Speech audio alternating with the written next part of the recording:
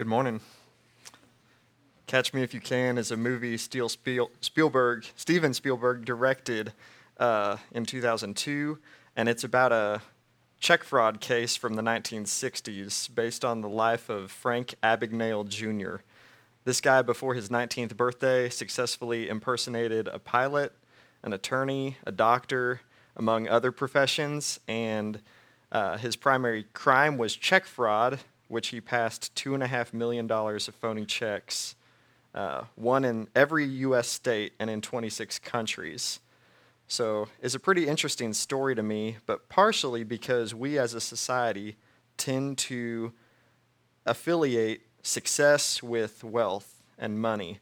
And so here's this young man who appears from the outside to be incredibly successful because he's incredibly wealthy, but he's really just running for his life. And so he wasn't successful at all. It was counterfeit money, essentially, counterfeit checks. So when we look at our own lives, what must we have in order to feel or be successful in our own measure? How much more money, how much more acceptance and approval by others will it take? How much more freedom so that we can do whatever we want, whenever we want, in order for us to look at our lives and say, yes, I'm successful. I've reached a point of success. Anytime we think that success is found anywhere other than faithfulness to God, it's like thinking that counterfeit checks are just as good as the real thing. It might work for a little bit, but eventually the truth will come out. And we all want to experience success in life. I'm not trying to dampen desire or ambition for success, but if we look for it anywhere outside of relationship to God in Christ, we'll end up with the equivalent of a bunch of useless paper. So we're in week 8 of our Experiencing God study, and in this week, Blackaby says that we all must make adjustments in our life in order to obey God. It's a week focused on the fact that in order to go where God is calling us, we have to make adjustments. And that's really true. The gospel that Jesus preached was this. It's a really simple message. The kingdom of God is at hand. The kingdom of God is present now. It's available to all of us now. And then he said, repent and believe.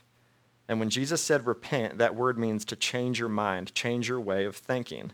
And I'd call that an adjustment. If you want to change your way of thinking, you have to adjust. And so instead of trusting ourselves and our own way of doing things, we're called to trust God and follow his ways. We're called to live in the kingdom. That's what it means to live a life of faith.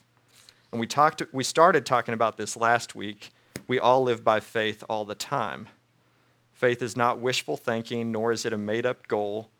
But faith is a communicated promise which we are sure will come to pass. This chapter that we started studying last week, Hebrews 11, begins with this. Faith is being sure of what you hope for and certain of what you don't see. So faith is not blind. It is based on facts, and we're called to put our faith in the facts, and then our feelings may or may not follow.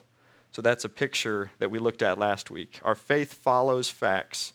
Our faith doesn't make up the facts. Our faith is placed in the facts that God has revealed, and our feelings don't get to define the facts either. In fact, they're evaluated in light of our faith. So we're going to continue our time in Hebrews chapter 11 today, and we're going to continue to see that the theme of this chapter is that faithfulness is successfulness. And if that's true, then what is faithfulness? That's the million-dollar question. That's what we ought to be pursuing daily with our lives. What is faithfulness, God? What is faithfulness right now?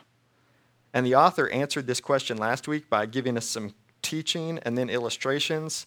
And this week, it's flip-flopped. First, he gives us illustrations, real examples from the lives of real people in history. And then he concludes with teaching, just in case we didn't pick up the point in the stories. So let's look at some of these illustrations, and we're going to see marks of faithful living, marks of faithfulness in the book of Hebrews, chapter 11. The first mark of faithfulness is faithful people are obedient no matter the cost. And what that means is that our yes is on the table. We already have the answer to the question without having the question. That our answer is yes, no matter what the question is. And we see this beginning in verse 17. It says, by faith Abraham, when he was tested, offered up Isaac. He who had received the promises was offering up his only begotten son. It was he, Abraham, to whom it was said, in Isaac your descendants shall be called. And Abraham considered that God is able to raise people even from the dead, from which he also received Isaac back as a type. So if you're not familiar with the story, basically God told Abraham to sacrifice the son that Abraham had waited for God to give him for 25 years, the promised son. He told him to kill his son, and Abraham was on the path of obedience, taking his son up on the top of a mountain, preparing the altar, and tying his son down, even lifting up a knife to kill his son before God sent an angel to stop him. And we knew it in Genesis, God revealed this to Abraham. This was a test. Did Abraham love God more than he loved God's promises? More than he loved the benefits of trusting God? That God gave him a son, Isaac. Which did he love more? And Abraham passed the test.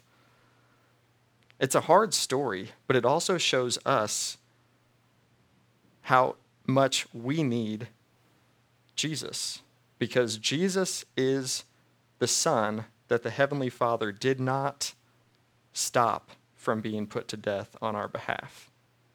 He is the true Isaac, and we did receive him back from the dead.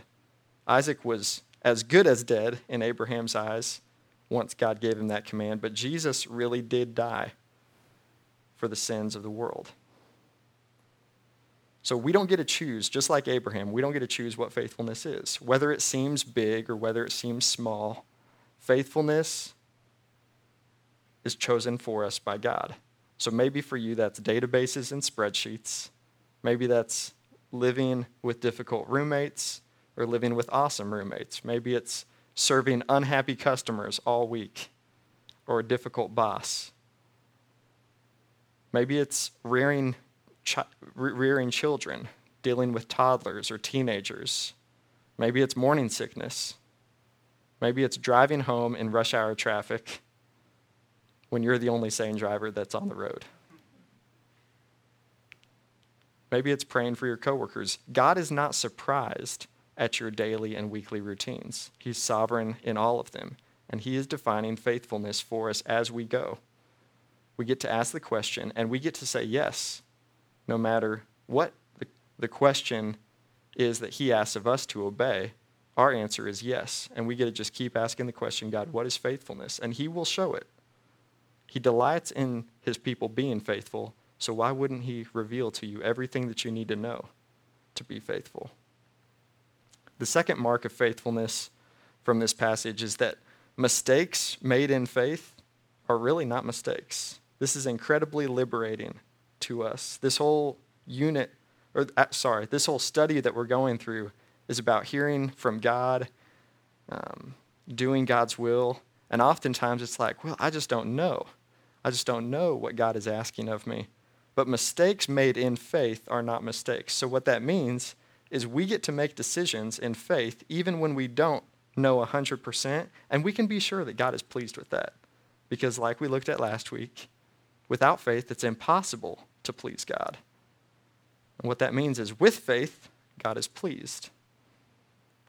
So verse 20, by faith, Isaac blessed Jacob and Esau, his sons, even regarding things to come.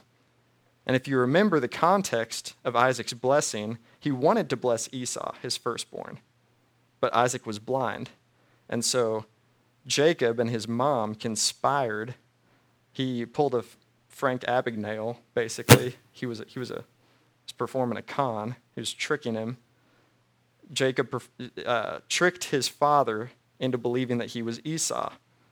And so he put on this hairy, goat's hair on his arm, so that when his father heard his voice, it sounded like Jacob, but when he felt his arm, it felt like Esau, the hairy child. And this story shows us that after Isaac blessed Jacob instead of Esau, He was remorseful, but he didn't take back the blessing because he trusted that God was sovereign. And so, even though it felt like a mistake to Isaac, it was not a mistake to God. And from Jacob came Jesus. This is a way of God pointing to Jesus all the way back in the book of Genesis. And this is incredibly freeing for us because even when we don't hear God clearly, we can be sure that when we make decisions in faith, we please him. The third mark of faithfulness is that faith is sometimes counterintuitive. It's not what you'd expect, but nevertheless, it's true. Verse 21 says, "By faith Jacob, as he was dying, blessed each of the sons of Joseph and worshiped, leaning on the top of his staff." So this time it's Jacob who's dying, and he's blessing his grandsons in this passage. And Joseph had 2 sons, and he wanted his firstborn to get the best blessing. And so he brought him to the right side of Jacob. But Jacob switched his hands. He gave his left hand to the firstborn and his right hand, which was the best blessing, to the secondborn. And this is the way that God works in Scripture. It's counterintuitive. It's not what you'd expect. So even at the end of Jacob's life, it was God who was defining faithfulness for him. It was God who directed Jacob to switch his hands, to switch the blessing. And so faith is counterintuitive. It's not for us to define. It's for us to accept. The fourth mark of faithful living is that faith is choosing to join God's story rather than choosing to join your story, culture's story, any other story. Verse 22 says, "By faith Joseph, when he was dying, made mention of the exodus of the sons of Israel and gave orders concerning his bones." So here's Joseph, second in command in all of Egypt. And if you know much about Egypt, you know that they took death and burial pretty seriously. Even today, people are studying the Egyptian mummies and how they were buried and all the treasures that they were buried with. And here's this guy, second in charge of the whole land, and he could have had this royal burial. He could have had prestige in Egypt, but he knew that God's will was to bring his people out of Egypt, to bring his people into the promised land. And so Joseph, under God's direction, said, I want to be part of that, even my bones. I want to count on God's promise in the future, instead of accepting the cultural narrative and being buried in Egypt. So what influences your idea of success? Is it culture? Is it your past hurts? Your future hopes? We're all a mixed bag of influences, but what Joseph shows is that faithfulness is a choice. We can choose to join God in what he's doing and let him be the deciding factor. The fifth mark of faithfulness we see in this passage is that faithfulness is not fearing men, but it's in fact being affected by beauty. This is really interesting to me. Verse 23, "By faith Moses, when he was born, was hidden for 3 months by his parents, because they saw that he was a beautiful child, and they were not afraid of the king's edict." Don't all parents think that their child is beautiful? But unlike all the other parents of the Hebrews at this time, when Pharaoh was threatened by the Hebrew slaves and how they were multiplying, unlike the other parents, Moses' parents did something about it. They were moved by the beauty of their child, and it seems like the author is implying there's something with the beauty of Moses that led Moses' parents to believe that God had a plan for his life, and it wasn't to be thrown into the river. It was to be preserved. So they stood up for what was right. They stood up for what was beautiful. And really what was happening was they were letting God define beauty for them. They didn't fear men. They didn't fear the negative consequences of what if we get caught. They played their role. And they didn't know what would happen as a result of them playing their role, but God used them being faithful and playing their role to deliver his people out of Egyptian bondage. So we can play our role. We should be affected by beauty, and we should let the gospel, we should let God's word define what beauty really is for us. It's not for us to choose. God has described, he has defined what faithfulness is. The sixth mark of faithfulness is choosing the right and hard way, not just because it's hard, but we're looking for a future reward. Beginning in verse 24, the author writes, "By faith Moses, when he had grown up, refused to be called the son of Pharaoh's daughter, choosing rather to endure ill treatment with the people of God than to enjoy the passing pleasures of sin, considering the reproach of Christ, the suffering of Christ, greater riches than the treasures of Egypt, for Moses was looking to the reward." So Moses grew up in Pharaoh's household, but the author points out he chose to be affiliated with God's people. He didn't choose to enjoy all that was around him, the comfort, the security, the wealth, the prestige of being in charge. Moses wanted to be faithful no matter the cost. He wasn't looking for the hard way, but he was looking for the greatest reward. He was looking for real success. And like Moses, we find our greatest reward in God himself. Not in his blessings or his benefits, but in Christ himself. And the seventh mark of faithfulness here is not fearing men, but enduring. Faithful people don't fear men, but they endure. This is also really interesting to me. It says, "By faith Moses left Egypt, not fearing the wrath of the king, for he endured as seeing him who is unseen." I think that's really interesting because if you read the account of Moses killing a man in Egypt, it says he was afraid when the matter had become known. And Pharaoh heard of this and he tried to kill Moses, but Moses fled. And here in Hebrews, the author says that Moses left Egypt by faith, not fearing the wrath of the king, for he endured as seeing him who is unseen.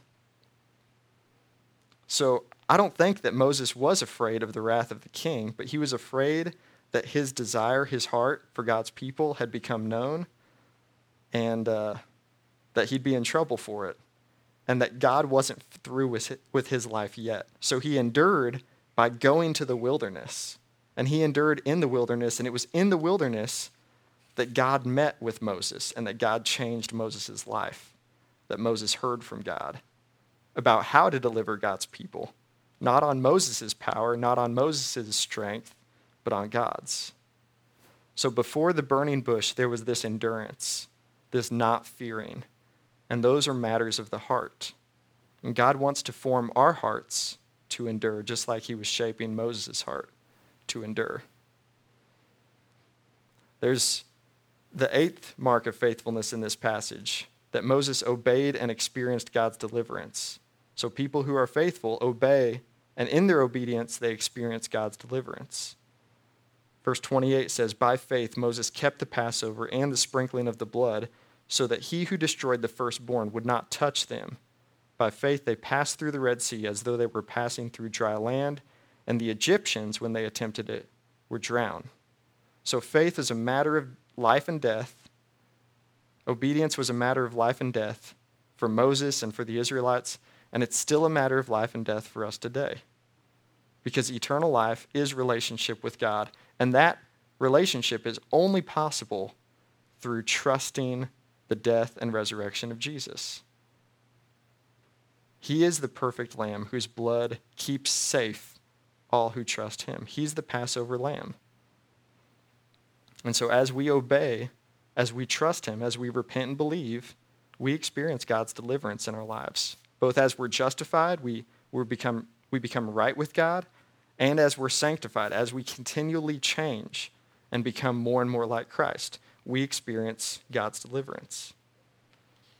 The ninth mark of faithfulness is doing what God said. Even though it kind of seemed silly, probably felt really foolish to them, in verse 30 it says, "By faith the walls of Jericho fell after they'd been encircled for 7 days." I really believe that faith calls our pride to the altar. cause our pride to come and die. Because faith is never about us. It's never about what we can do. Faith is always about God and what he can do and what he has in fact promised to do. So faith is doing what God said, even though it feels foolish, even though it doesn't seem right to us. Faith is doing what God said. The 10th mark is aligning your life with the right people. Verse 31 reads, "By faith, Rahab the harlot, the prostitute, the promiscuous woman, she did not perish along with those who were disobedient at Jericho, but after she'd welcomed the spies in peace."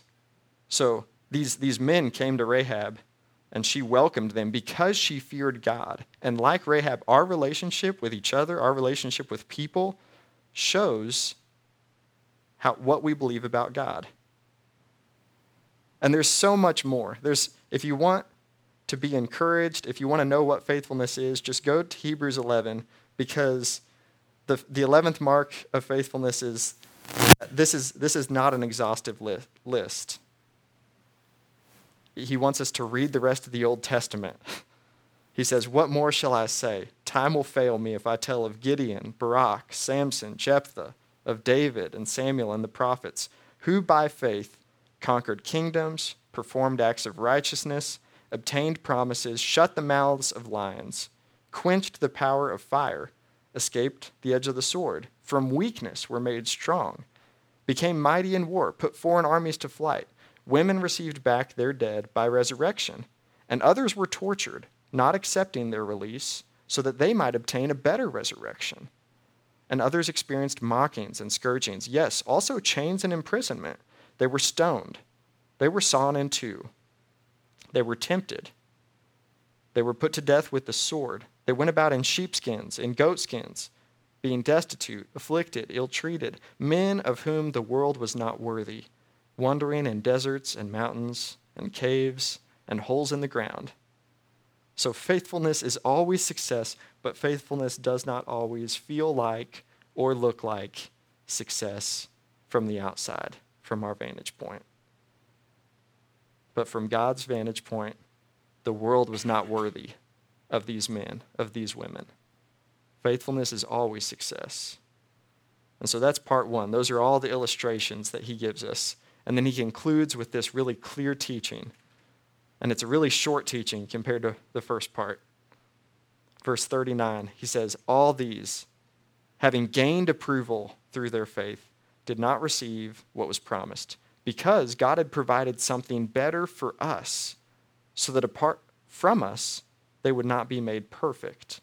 Therefore, since we have so great a cloud of witnesses surrounding us, let us also lay aside every encumbrance and the sin which so easily entangles, and let us run with endurance the race that is set before us, fixing our eyes on Jesus, the author and perfecter of our faith, who for the joy set before him endured the cross, despising the shame, and has sat down at the right hand of the throne of God." So I find this interesting. In verse 40, he says that apart from us, these men and women of old, these approved people of faith, would not be made perfect. So why apart from us? It's because he's saying that together with us, they would be made perfect. And why us? I mean, what do we bring to the table? Well, it's really nothing. It's that the us is representative of those who know Christ. After Christ has come, God provided that something better. In verse 40, God provided something better for us. It's because he provided Jesus. And all these men and women of old throughout the Old Testament that we looked at today and last week, they were all pointing ahead to Christ, who is the beginner and the finisher. That word perfecter simply means consummator, the one who brings to completion our faith. So whether you're looking to start a walk of faith with Christ today, or whether you're looking to end your life well and to finish well, Jesus is the one that we look to if we want to be faithful. Faithfulness is success, and you cannot be faithful apart from reliance on Christ. apart from the person of Jesus. He is the one we put our faith in, not the process, not the results. It's in him. So faithfulness is concluded by the author of Hebrews. Faithfulness is running this long race, and how we run is repentance and faith. So the long race is endurance. He pointed to that in some of the people's lives, in Isaac and Jacob, as they died, as they blessed their future descendants. And Hebrews 12 says that we are to run the race with endurance. Faithfulness is running the long race by repentance and faith. Repentance is laying aside everything that hinders and the sin that so easily entangles. And faith is fixing our eyes on Jesus. So faithfulness to anyone or anything other than Christ is going to result in counterfeit success. You might feel a rush, a thrill, but it won't last. We've got to be looking for a reward that lasts. And that's found in faithfulness to Jesus. So what set of facts have you been hooking up your rail car of faith to? We've all been hooking up to something this last week. What set of facts have you been hooking up to? Even if it's your own self-defined set of facts. Faithfulness is very tangible. It's very practical. So by faith, you can trust that God is working the difficult things in your life out for good. Whether that's a job you don't enjoy or a difficult family relationship, by faith, you can trust that God is working those things out for good because he's promised that. If you're single, by faith, you can pray for your future spouse. You should pray for your future spouse if you desire to be married. By faith, you can trust that God is the author of your life, the perfecter. He will bring your life to the proper finish. By faith, you get married. By faith, you can pursue your spouse, even when it's difficult, even when you're miscommunicating and you're not connecting. By faith, you can pursue your spouse. You're called to. By faith, you can raise your children in the fear and the knowledge of God. Not that the results are all dependent on you, but you can trust God with your kids. By faith, you should and can. We're called to pursue a deeper relationship with him. By faith, we can invest in the lives of people and carry out that great commission that Jordan prayed about this morning. We can carry out the Lord's command to make disciples by faith and by nothing else. By faith, you can work unto the Lord in whatever vocation you're in, knowing that you'll receive a reward from him. By faith, you can enjoy life. We're called to enjoy life as a gift from God. But you can't really enjoy life apart from faith. By faith, you can finish well and point future generations to the person and work of Jesus. But know that without faith, it's impossible to please God, because God desires faith in every part of our lives. And we all fall short. We all need repentance to come alongside of our faith. Repentance is changing our mind, turning from self to God. And in order to trust him, we must repent. And not just once when we accept Jesus into our heart as Lord and Savior. Absolutely, you need to repent then, but we also need to keep repenting, keep believing. And he will keep showing himself faithful. We don't get to choose what faithfulness is. God is the one who gives the assignment. And Blackaby talks a lot. We talked about this in my small group. He gives really amazing examples of God proving himself faithful.